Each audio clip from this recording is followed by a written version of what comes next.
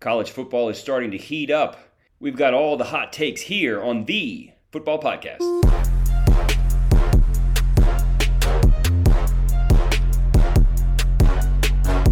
This is the Football Podcast with Max and Dad. Here's your hosts.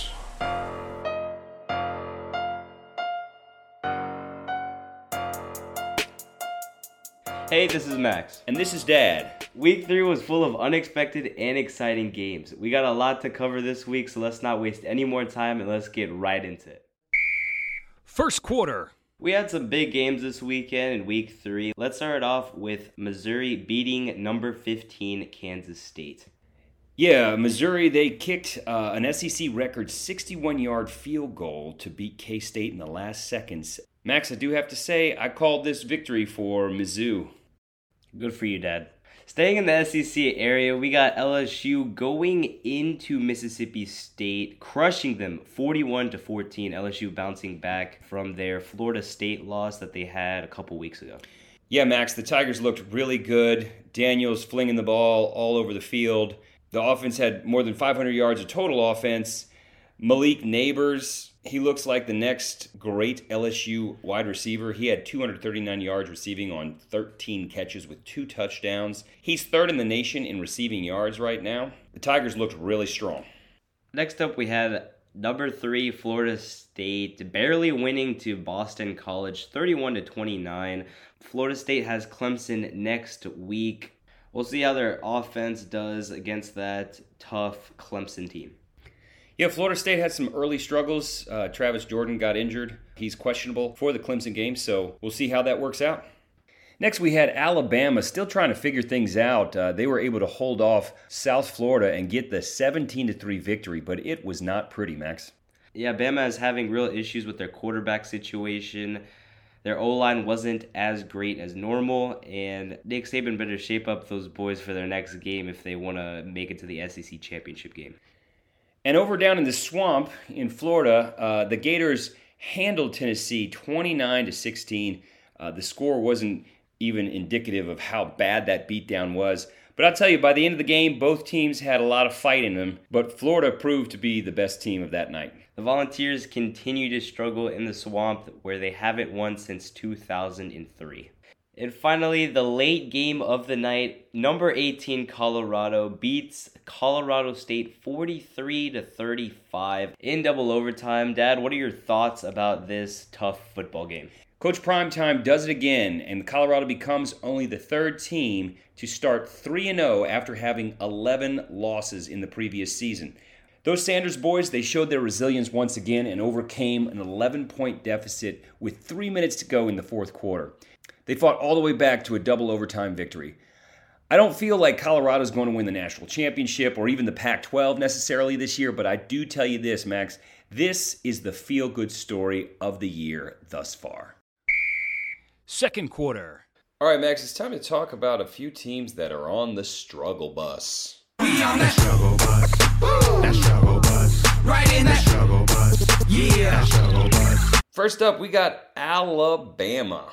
In the game against South Florida, Bama was sacked 5 times. It is very unusual for Alabama. Their offensive line did not look very good. They only had 100 yards passing between 2 different quarterbacks. They barely made over 300 total yards. They had a decent running game happening. Milroe gets the start at quarterback against Ole Miss, but I'm not sure Old Saban is feeling good about anyone under center right now. Yeah, Dad. Next up, we have Florida State. Now, they're ranked number 4, but they did struggle a little bit against Boston College with that 2-point victory. Their defense wasn't playing that well against Boston College, and Jordan Travis hurt his shoulder and will be questionable for their big game against Clemson. Clemson is always a tough opponent to face. Even at Clemson, this is going to be one hard game for the Seminoles. Yeah, and finally on the struggle bus, we have Tennessee. They got beat down during the game and after the game, if you saw that. Not looking very strong with teams like Georgia, South Carolina, and Bama still on their schedule. Here's an old man saying for you, this year is not last year. I know that's very profound. Last year is gone and the great run they had. I don't think is going to last any longer.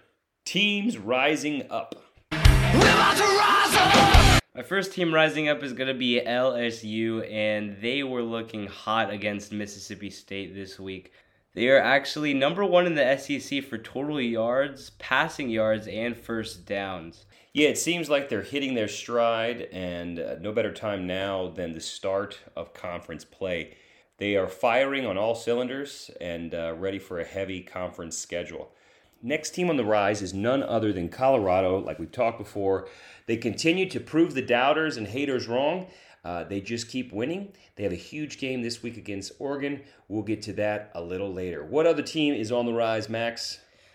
The last team that is on the rise is Notre Dame. Now, they have a pretty tough schedule, but do not underestimate the Fighting Irish. They have Ohio State this week, which is going to be a pretty tough matchup. They still have to play Clemson and USC as well. And their quarterback, Sam Hartman, is looking good with his first 4 starts of the season. And their running back, Audric Estime, is leading the nation in rushing. Third quarter. All right, let's talk about some Heisman hopefuls. Max, go ahead and give me your top 5. Number 5 is a bit surprising. The current Heisman winner, Caleb Williams from USC, 878 yards and 12 touchdowns. No interceptions, but these 4 guys that are in front of him really have shown some grit into this season so far. Number 4 is Jaden Daniels from LSU. He has the most yards out of any quarterback in the SEC right now, 976 yards. He has 8 touchdowns and 1 interception. We'll see how he does this week in Tiger Stadium against Arkansas. Number 3 is Sam Hartman from Notre Dame. They have Ohio State this week. Pretty tough game, but currently right now he has 1,061 yards, 13 touchdowns, and 0 interceptions. We'll see how he does against that Ohio State defense. We'll see if he can put up the same numbers. Number 2 is Shedeur Sanders from Colorado, already 1,251 yards, 10 touchdowns, and 1 interception. Shedeur Sanders is a shifty quarterback for the Colorado Buffaloes, and this week against Oregon will solidify if he is worthy of Heisman consideration. And finally, number 1 from Washington, Michael Penix Jr. He's leading the nation right now in passing yards with 1,332 passing yards, 12 touchdowns, and only 1 interception. Fourth quarter. All right, Max, we have predictions for our games of the week. We're going to start off with a top 25 matchup, Iowa at Penn State. Who do you got? I got Penn State in this one. They crushed Illinois in Illinois, and I feel like this is going to be another easy win for them. Actually, I'm going to take Iowa on this one. They're pretty scrappy, and they've given Penn State their best shot over the years. So I'm going to take the Hawkeyes. Next up, we have another top 25 matchup. Number 22, UCLA versus number 11, Utah. Tell me what you got, Max. I'm going to go with UCLA on an upset. Cameron Rising is still on injured reserve for this game, and I feel like UCLA has a chance. Even though Utah is playing at home, I feel like UCLA will give them a good run for their money. Yeah, well, I'm, again, going to take the opposite. I'm going to pick the Utah Utes over UCLA this weekend. Next up, staying in the Pac-12, we have number 14, Oregon State versus number 21, Washington State. Max, I saw that Washington State has one of the best passing attacks in the nation. I'm actually going to take them at home to win, to beat Oregon State in the upset. What do you got? Actually, I'm going to go with the opposite. I'm going to go with the Beavers here. I think their pass attack will really help them win this football game.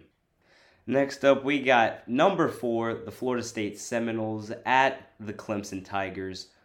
What are your thoughts on this game, Dad? Well, I think that the Florida State quarterback, Jordan Travis, is having a shoulder injury. He's questionable for the game. We'll see what happens if he starts or not. I believe Clemson is still Clemson. They're strong. They've had strong teams for the last half decade or so under Dabo Swinney. They are a very resilient team. I think their defense is going to be honing in on Jordan Travis, trying to put a lot of pressure on him. But I'm going to take the Clemson Tigers on this there in Death Valley to upset the Seminoles. Well, again, I'm going to have to go with the opposite again. I'm going with the Seminoles. If Jordan Travis stays healthy, then this pass attack is dangerous for Clemson. Even Florida State's defense is also very dangerous. Jared Verse leading the Seminoles defense. He's going to be very dangerous for that Clemson O-line. Next up, one of my favorite games for this week is number 15 Ole Miss versus number 13 Alabama. I'd be lying to you if I told you I didn't want Alabama to go down, so I am going to take the Ole Miss Rebels and Lane Kiffin beating old Nick Saban and the Alabama Crimson Tide. Who do you have, Max? I'm going to take the Ole Miss Rebels as well. I feel like they really have learned a lot from their last meeting. I feel like they have the confidence to take revenge and go to Alabama, not only thinking confident, but thinking that they are going to show up and show out in this football game. Back in the Pac-12, we got number 19 Deion Sanders Buffaloes versus number 10 Oregon. What are your thoughts on this game, Dad? And if Colorado does win, do you think that they have a chance of making it to the playoffs? Well, definitely if they win this one, they are showing everybody that they are the real deal. I think it's very difficult to play at Oregon. I know that's one of the tougher Pac-12 stadiums to play at. Oregon still looks pretty strong. They have Bo Nix. I think he's like a 19th year senior. He's been playing college football quite a while. Anyways, I'm actually going to take Oregon in this one. I think Colorado finally trips up, gets their first loss on the season. No hating about it, but it's just...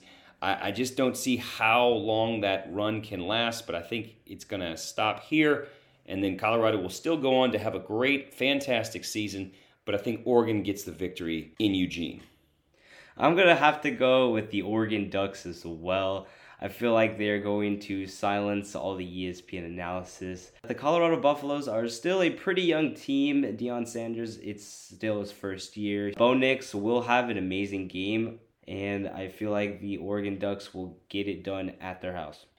Alrighty, and the game of the week, a top 10 matchup, college football game day, will be there in South Bend, Indiana. Number 6, The Ohio State versus number 9, Notre Dame. Max, who you got? This is one of the hardest games in Ohio State's schedule right now. Notre Dame has a tough pass attack. They have a tough defense. Sam Hartman is in the running for Heisman votes. But I'm still going to have to take the Buckeyes on this one. I feel like Kyle McCord has a shot of proving himself that he is QB number 1 for the Buckeyes.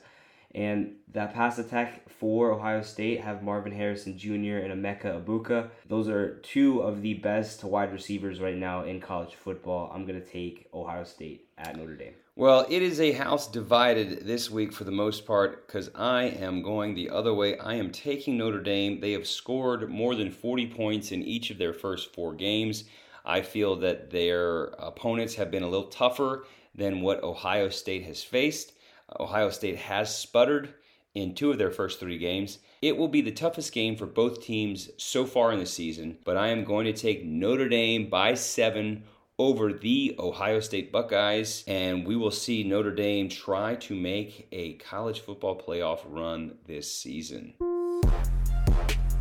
Thank you guys for joining us for the Football Podcast with Max and Dad. This is Max. And this is Dad. Thanks for listening.